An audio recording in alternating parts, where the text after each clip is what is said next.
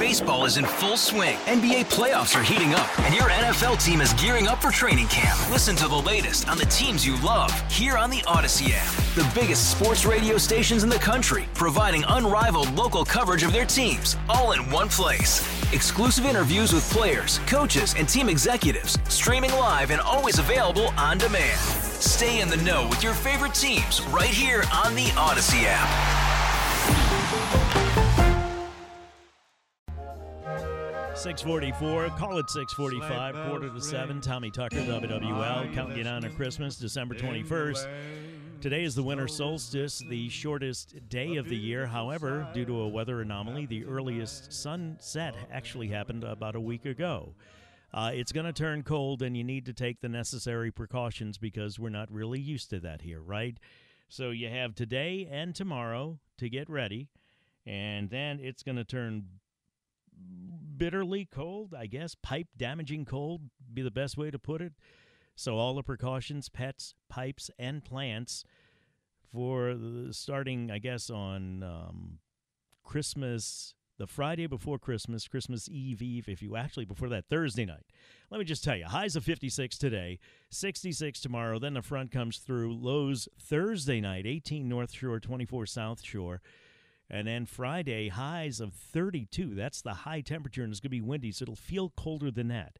Saturday, Christmas Eve, highs of 36. Another nighttime low of hard freeze, 20, 26, North and South Shores. Then Christmas Day, very cold, highs of 38, and lows that night of 22 to 32. So you do have to take the precautions. We'll talk with all the necessary people about that to get you ready to protect everything. Right now, we're joined by David Beer, Immigration Policy Analyst at the Cato Institute. How you doing, David? Good morning, and thanks for joining us. Good morning. Merry Christmas. Thanks for having me. Merry Christmas to you, sir. Let's talk about what's going on at the border and Title 42. Let me take a step back, and you can remind people what Title 42 is and what it does. Well, Title 42 is a section of the Public Health Code that allows the Centers for Disease Control to issue an order blocking the entry of people supposedly spreading COVID or other contagious disease in the United States. And so how it's being used at the border is to deny people who cross the border any kind of process, the opportunity to apply for asylum, and immediately expel them either to Mexico usually or to their home country. How do they get there? Do we put them on a plane or a bus or something, or do we just send them back to Mexico and put them back across on the other side of the border, and that's Mexico's issue? Well, that's right. Yeah, we bus them to the port of entry, and then we just push them across the bridge. See you later. And we do usually see them later because there's nothing to do in Mexico except try to cross back into the United States again. And so what we've seen is people who we push across that bridge, it's typically not the last time that we see them. So the Supreme Court put a temporary hold on the termination of that Title 42, which means that it remains in effect, right? That's right. So it's still in effect. They're still carrying out these expulsions, as they call them, under Title 42, and they will until the order is lifted. And then a district court order that says they have to terminate this program, if you want to call it that, will go into effect. Is this in the best interest of the United States as far as the Cato Institute is concerned? Well, no. This order has really perverse effects because of the fact that it also applies to people applying for asylum legally at ports of entry. It creates an incentive for people to cross the border illegally.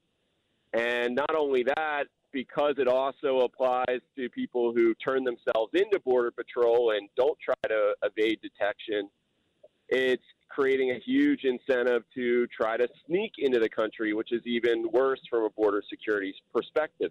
So what we've actually seen is that the number of people evading detection under Title 42 has gone way up to the level we haven't seen since the Bush administration. So what is the criterion for turning people away? Is it if they're not vaccinated, or is there any reason or any documentation, or is it just if you cross the border, we're presuming that you are a public health hazard and we're turning you back? It's entirely arbitrary. Really, they're only focused right now because of capacity limits in Mexico. Mexico will only accept certain types of people. They're really mainly focused on people from the Northern Triangle countries of Central America and Mexico. Those are the people who are being expelled into Mexico or to their home countries. And so what we see is about 90% of people traveling without children to the U.S.-Mexico border from those four countries get expelled. Families, about 65% if they're from those countries. Everyone else, it's about 3%, because those countries, you have to actually fly them back to their home country, and that is a much more logistically challenging endeavor. And so it's really based on country of origin, whether you get selected or not. And then after that, they'll make some humanitarian exceptions here or there. But for the most part, that's the program. David, I get a text here. We have a line where people can text in that says, this guy, talking about you, is definitely for wide open borders for sure. I don't think that's the case. You can respond to that when you come back, and we can also talk about what would be the best way to handle this situation, and every action has a reaction. So what about the towns that are along the border, caring for the immigrants, child care, et cetera, et cetera, et cetera? It's a complicated problem, and Congress doesn't want to take it on. It seems like they keep kicking the can down the road, both parties. 6:51, 9 till 7, traffic now on WWL. 6:57, Tommy Tucker, WWL, Wednesday morning, December 21st, talking to David Beer, immigration policy analyst at the Cato Institute, which identifies as libertarian, if you're wondering about the border. And somebody texted in and said, and we get these texts occasionally from people that say, that people express their opinions. David, this one says, this guy is definitely for wide open borders for sure. Are you for wide open borders for sure? And what do you think a better way to handle the situation would be? I'm for legal immigration. I want people to be able to immigrate to the United States legally and in accordance with the rule of law. And so whatever that, people characterize that different ways. People want to say I'm for open borders. I'm for legal immigration. I want a system where it works for the United States to have people come and contribute to this country. And that's what I'm for. It seems like, unless you're Native American, we all came here from somewhere else. But much like when a new neighborhood is developed in a suburban area, everybody wants to shut the gate as soon as you build your house.